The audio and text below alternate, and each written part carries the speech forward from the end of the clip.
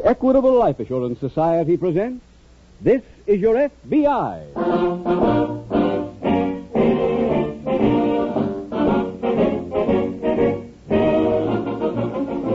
This is Your FBI, the official broadcast from the files of the Federal Bureau of Investigation. Presented transcribed as a public service by the Equitable Life Assurance Society of the United States and the Equitable Society's representative in your community.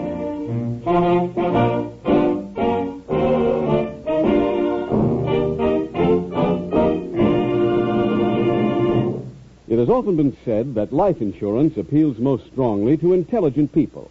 That is why the commercial messages on this Equitable Life Assurance Society program treat you like an intelligent human being. They give you useful and helpful information and do it in a sensible, straightforward way.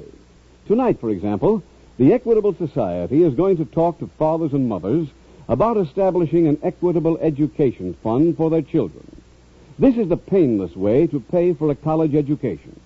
If you want to make sure that your children will have the advantage of college training, you'll be keenly interested in this Equitable Society message due in about 14 minutes.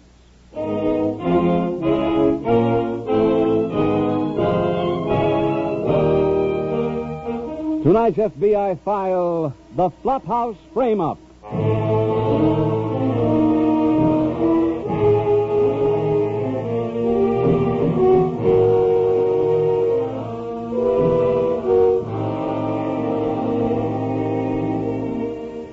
Adversity has different effects on different people.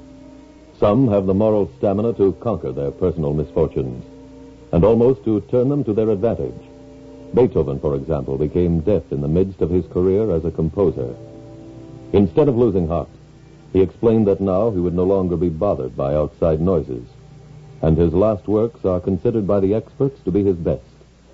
In our own time, we have seen a Helen Keller prove that being a blind deaf-mute is not an automatic sentence to oblivion. The list of these men and women, the ones who have overcome their adversities and gone on to establish themselves as entities, is endless. There unfortunately also are among us those who have not conquered their problems, who have not had the will to strike back, who have been content with their periods of enlistment as soldiers of misfortune. If their lives were charted on a graph, the line would be one continuous downward plunge, and the line would end at a certain street. The street in every city where the human derelicts gather. In many cities, the very name of the street has been almost forgotten, and it becomes known as Skid Row. To the men and women there, only one thing is sure. They cannot sink any lower, cannot skid any further.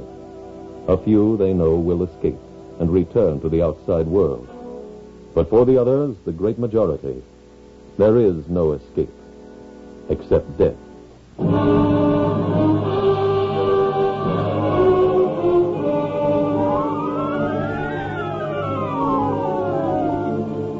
Tonight's file opens on the skid row of a large western city. It is late morning, and in one of the alleys that go to make up the row, two shabbily dressed men lie covered with newspapers. One of them stirs and slowly manages to sit up.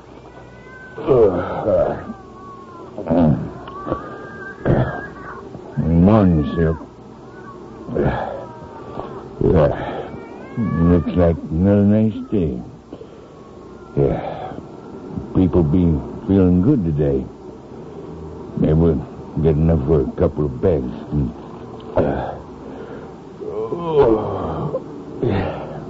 Be nice climbing in the sack again, won't it, huh?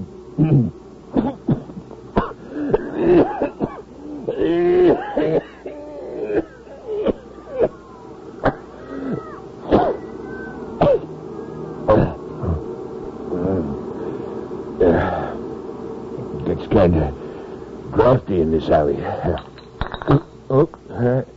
It's okay, Silk, okay. It was empty. Both of them empty. Guess we should have saved a couple of drops for this morning. Yep, might as well get up.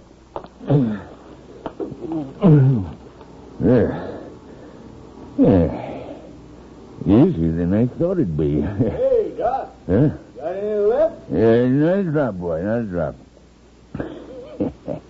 You hear that, Silk? Word must have got around about us having a couple of bottles last night. Silk, you can't just lay there and sleep all day. You get a drink. You'll feel better. All right, Silk. You got your eyes open. That's the toughest part. How about getting up now, huh? Come on, Silk. Come on. First time you had to be begged to go looking for a drink. You coming? Well, don't just lay there. Tell me. Hey, Silk. Silk. You can't still be asleep. You got your eyes open. Man don't sleep with his eyes open. Maybe you're dead. You dead, Silk? Silk? Yes, he is. Well, I better go for that drink alone.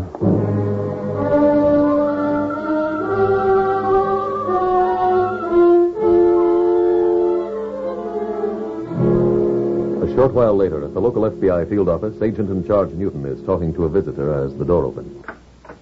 You sent for me, Mr. Newton? Yes, Taylor. Mr. Troy, Agent Taylor. How do you do, Oh, yes, sir. Have a chair, Taylor. Thank you. You weren't assigned here 2 years ago when Mr. Troy's bookkeeper disappeared. No, sir. In 48, I was in the Salt Lake City office. My bookkeeper's name was Joe Scott. The day he disappeared, the police found his jacket on the bank of the river, along with a suicide note. Mm-hmm.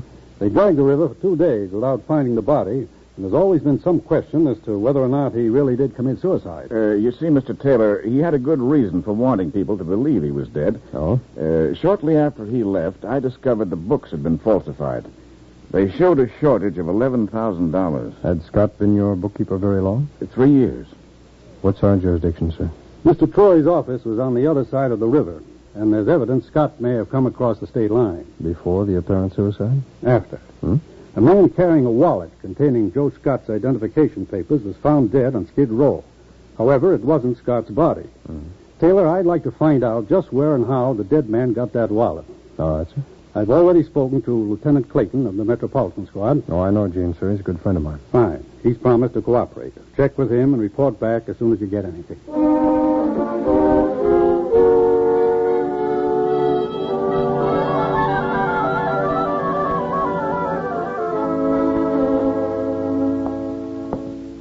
Hi, Jim. Hello, Gene. How's the family? Oh, fine, thanks. Say, I got some stuff together for you on that dead man. Oh, who was he? His right name was Charlie Howell, but along the row, everybody called him Silk. He have a record?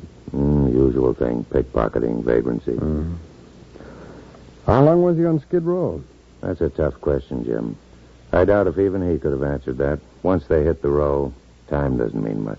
Yeah. Well, Gene, you think you can help me learn where this Silk got that wallet? I'll try, but I'm afraid it's kind of hopeless. Oh, why? Those things keep moving. A bum falls asleep in an alley, another one comes along and rolls him. That night, the second one gets drunk, and somebody rolls him. No telling how many of them had the wallet before it got to Silk. Does Silk have any particular hangouts? Every place on the row is a hangout for every bum down there, when he's got the price to get in. How about friends? He worked with a man named Doc Butler. You know Butler? Mm-hmm. You got a record? Yeah, here. Oh, thanks. Well, how about talking to him? If any of those men know you're a cop, Jim, they tell you nothing. But I got an idea for you. Huh? You got any old clothes around the house? Sure. Why don't you study Butler's record, dirty up a little, go pay him a visit?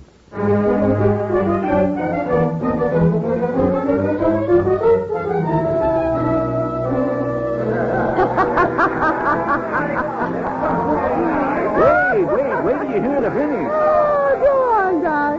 So the judge looks at me and he says, "You deny you picked this man's pocket?" I said, "Yes, Your Honor." They like that kind of talk. Shows respect, you know. I said, "It was very cold that day, and I had on gloves, and my pockets were full, and I just had to put my hand someplace." He was so dumbfounded, he only gave me 30 days. You're right, Doc. That's worse than I everything. know you like that one. You're the hostess, Marge. You pour. Okay. May you sell nothing but 50-cent magazines all afternoon. If I do, you get a bottle tonight. Tell me you're Doc Butler. Maybe you're right. Well, I just rode in from up north. Big Harry said to say hello to you. Well, that's different. How's Big Harry? Fine, it's fine. Says he misses you. I miss him, too. What's your name? Boxcar? This is Marge. Hello, Marge. Well, Big Harry.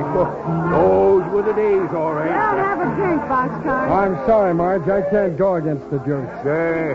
You ain't one of them anonymous fellas, are you? I just got a bad stomach and I have to keep stoking it. Doc, can you go tie in some groceries with me? Well, not unless Marge will cut loose with a buck. Well, that's okay. I'm holding a little. Go ahead, Doc. When he's tapped out, I'll see you at the stand. All right, Doc, how about it? Rock stars, my boy. You just got yourself a guest.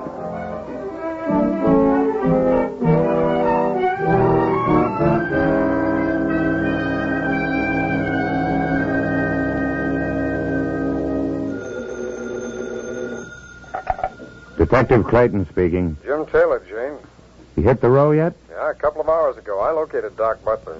Had any chance to talk to him? Yeah, but I'm not sure the dope he gave me is worth anything. He was on his 10th drink when I found him.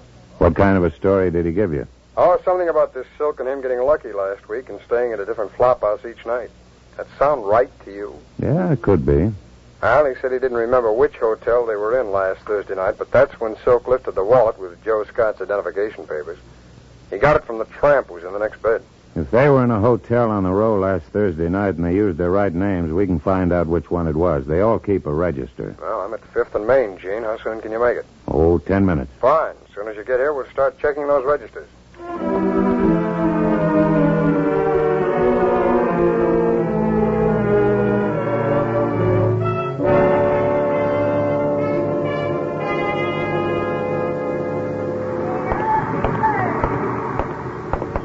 Here's the next place on the list, Jim. Okay. Go ahead, Jim. Thanks.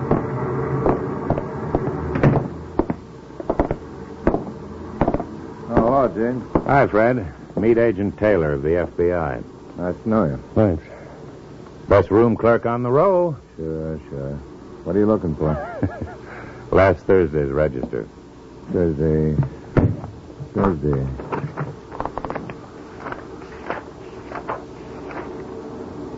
Here it is. Thanks. Need me for a minute? Not right now, Fred. Call me if you do. Gene, what's these numbers by each name mean? Just a plain number means a bed. With a circle around it means they had the 75 cents to get a room. That's Doc Butler's name. Mm-hmm. Silk Howell right under it. Yeah, bed's 36, 37. Whoever had 38 was the one with Scott's wallet. Yeah, and bed 38 was registered to somebody named R. Jefferson. Say, Fred, Yeah, Jane. the name R. Jefferson mean anything to you? Fred not. You know Doc Butler and Silk Howell, of course. Sure, Doc's here now. Got a room down the hall. I've got a picture of somebody named Joe Scott. I'd like you to take a look at it. Ever seen him before? I don't know.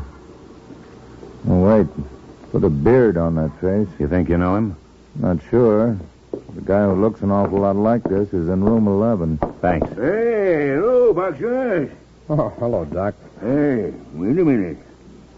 What are you doing with him? Go away, Doc. You in trouble, Boxer? No, I'm okay.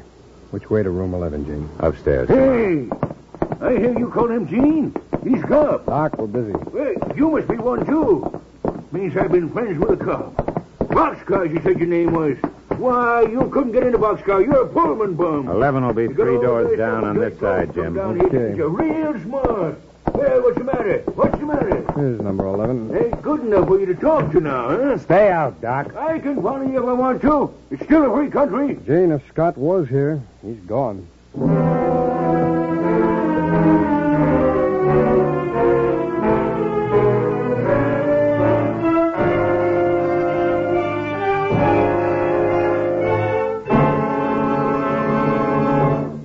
We will return in just a minute to tonight's exciting case from the official files of the FBI.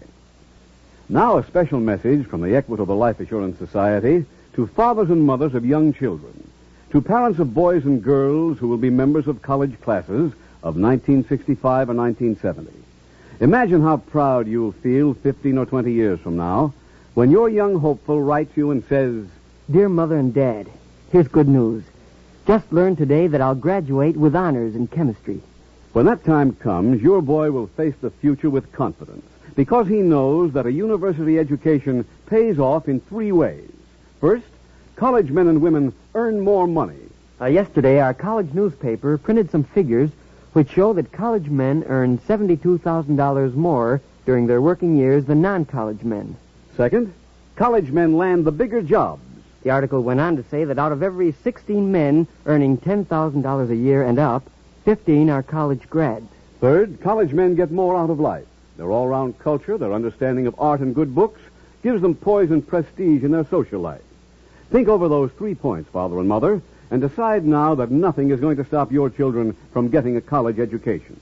Decide to make that education sure with an Equitable Education Fund. An Equitable Education Fund? What's that? It's the painless way to pay for your children's college education. In this Equitable Society plan, you start when your children are young. Then each year you pay a sum of money that doesn't hurt, an amount that scarcely makes a dent in your budget. When your youngster's ready for college, the money's all ready for him. Well, that's spreading the cost of education over 10 or 15 years instead of taking a beating in 4. Right. Now, suppose the father dies or becomes totally disabled. Then no more payments are necessary. The fund becomes fully established. When the youngster is ready for college, he gets the same education as if his dad had lived.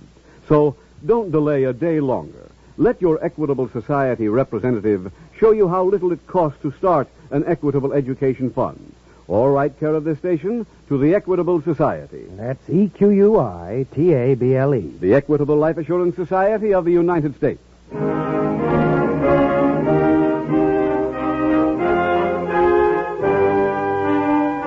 And now back to the FBI file, The Flophouse Frame-Up.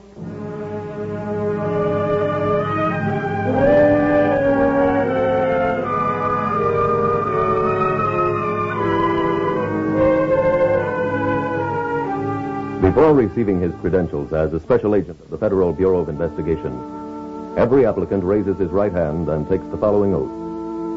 I will support and defend the Constitution of the United States against all enemies, foreign and domestic. That I will bear true faith and allegiance to the same. That I take this obligation freely, without any mental reservation or purpose of evasion. That I will well and faithfully discharge the duties of the office on which I am about to enter, so help me God. Sometimes the discharge of those duties takes him far from his desk. Often it is a short trip within the confines of the city in which he happens to be stationed. But there have been times when agents have gone halfway around the world in quest of a suspect. In the case chosen by your FBI for dramatization this evening, 2 years elapsed since the disappearance of the person charged with the crime. But never in that period was there even a hint of the file being closed. For it is part of the procedure of your FBI that a report be made on every open case every 45 days. That kind of dogged perseverance is the reason one fugitive was apprehended 23 years after the commission of the crime, some 6,000 miles from the scene of that crime. That kind of dogged perseverance, too, is a guarantee to you, the American people, that the men you have chosen for this office are doing their job.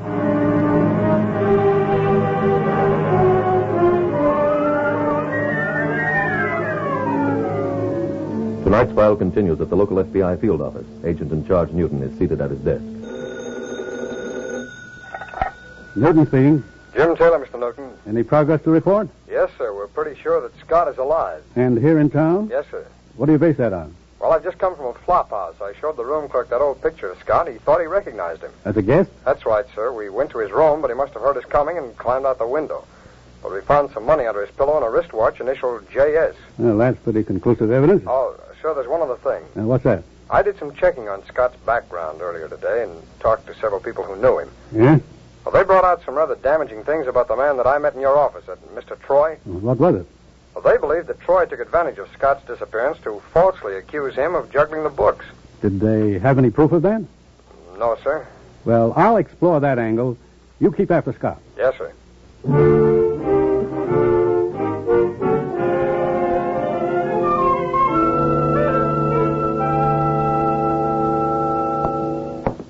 Any word in from the freight yards, Gene? Not yet, Jim, but I have got something. Oh, what's that? Some dope on this R. Jefferson, or Scott, if it is him. You mean he's got a record? Not in our files, but I showed that picture you gave me to Andy Reynolds. He works the row with me. You recognize Scott? No, but he had to go to the row on something else, so he took the picture along. He just called me. He showed it around, came up with a few of Scott's friends. One is the owner of a bookstore on Main Street. Scott hangs around there. Yeah. He's also friendly with a woman who runs a newsstand on 3rd Street, just off the row. And the last one on the list is a blind beggar who works the corner of Main and 1st.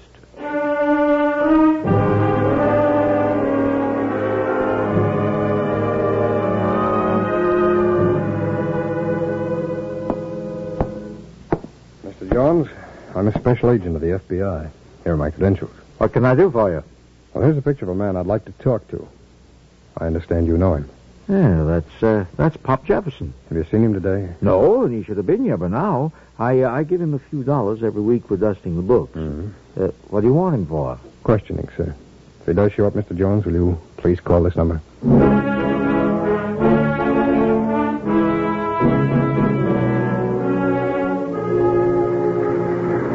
Lake Journal, Kelly and Post. Look, ma'am... I told you once, mister, that's a picture of Pop. What else do you want? Have you seen him? No. Got any idea where he'd be? Yeah, at the jewelry store, buying a pound of diamonds. Well, if you see him, will you... No, I ain't turning him in. You want him? Go nail him yourself.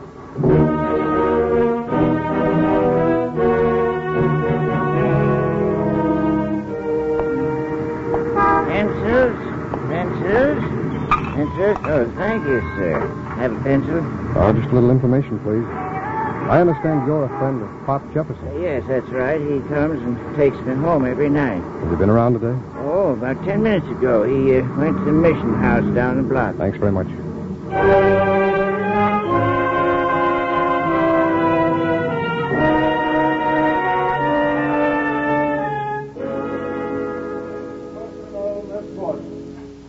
The road to Bethlehem is no shorter from the mansions of the mighty than it is from the bleak walls of this mission. Each man in his life is confronted with problems beyond his power to conquer. Oh, hello, Jim. They are the Scott obstacles around? the Almighty is I don't placed know. in our path. But when you call... Well, he told the blind man he was coming Which in. of us will take the journey? The trip to Bethlehem. Plenty of beards. The voyage home. Yeah, there always are. The hymn for today Nobody will who be looks like the Lead picture. Family Life. No. Page 23 of Maybe your the book. preacher can help us. I'll talk to him later. You know him? Mm-hmm. He'll do what he can.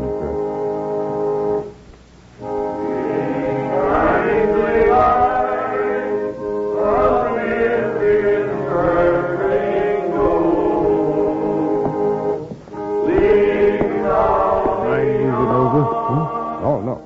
Not a bit. Thanks. Police? Yeah, that's right. You looking for somebody? Pop Jefferson. You mean Joe Scott? You know him? I'm Joe Scott.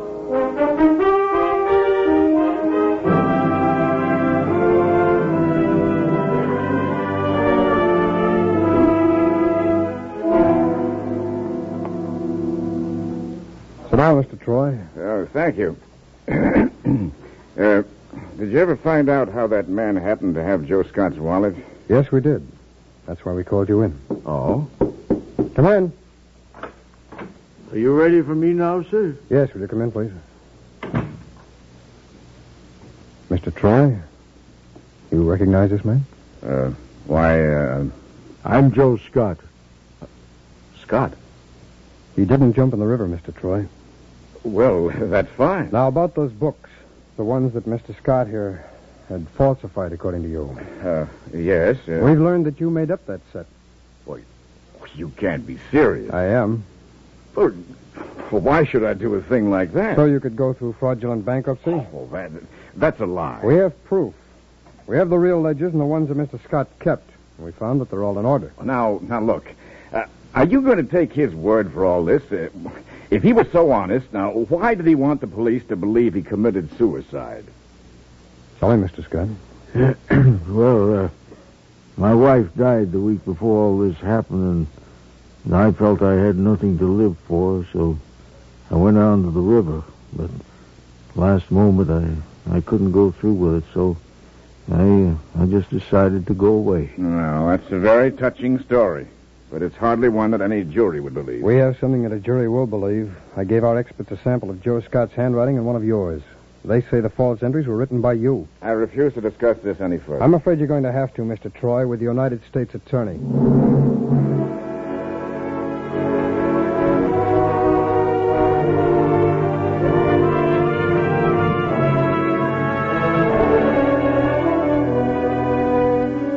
Because Mark Troy failed to disclose to bankruptcy officials funds which he concealed by means of a fictitious set of books, he was convicted of violating the National Bankruptcy Act and sentenced to 5 years in federal prison.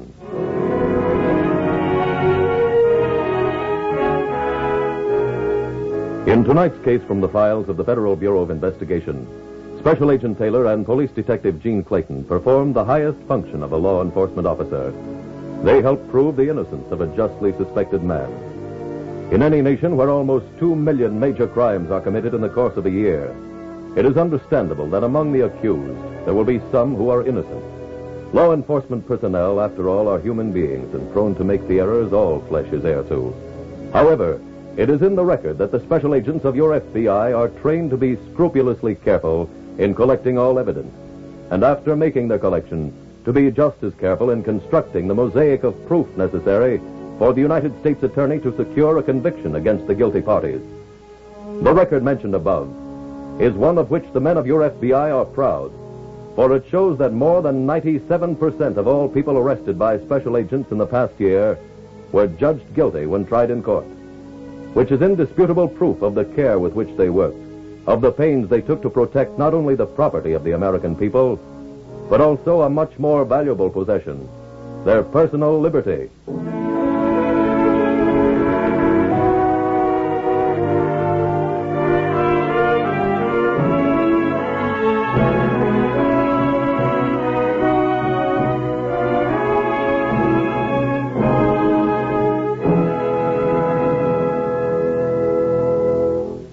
Now, one last word to fathers and mothers.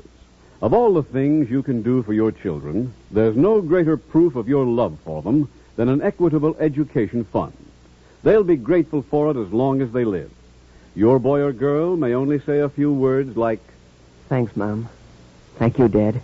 But you know from the look in his eye and the ring in his voice that he'll never forget your foresight in starting an equitable education fund.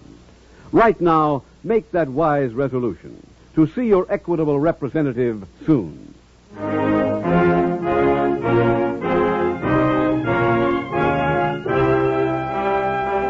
Next week, we will dramatize another case from the files of the Federal Bureau of Investigation. A case from World War II that is as current as today's headline. Its subject, swindling. Its title, Draft Dodging Incorporated.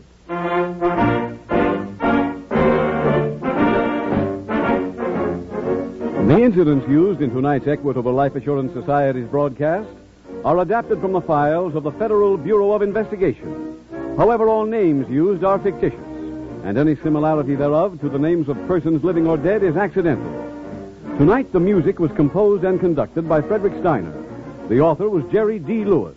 Your narrator was William Woodson, and Special Agent Taylor was played by Stacey Harris.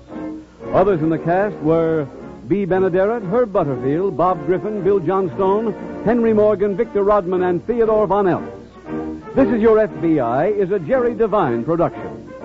This is Larry Keating speaking for the Equitable Life Assurance Society of the United States and the Equitable Society's representative in your community, and inviting you to tune in again next week at the same time when the Equitable Life Assurance Society will bring you another thrilling transcribed story from the files of the Federal Bureau of Investigation.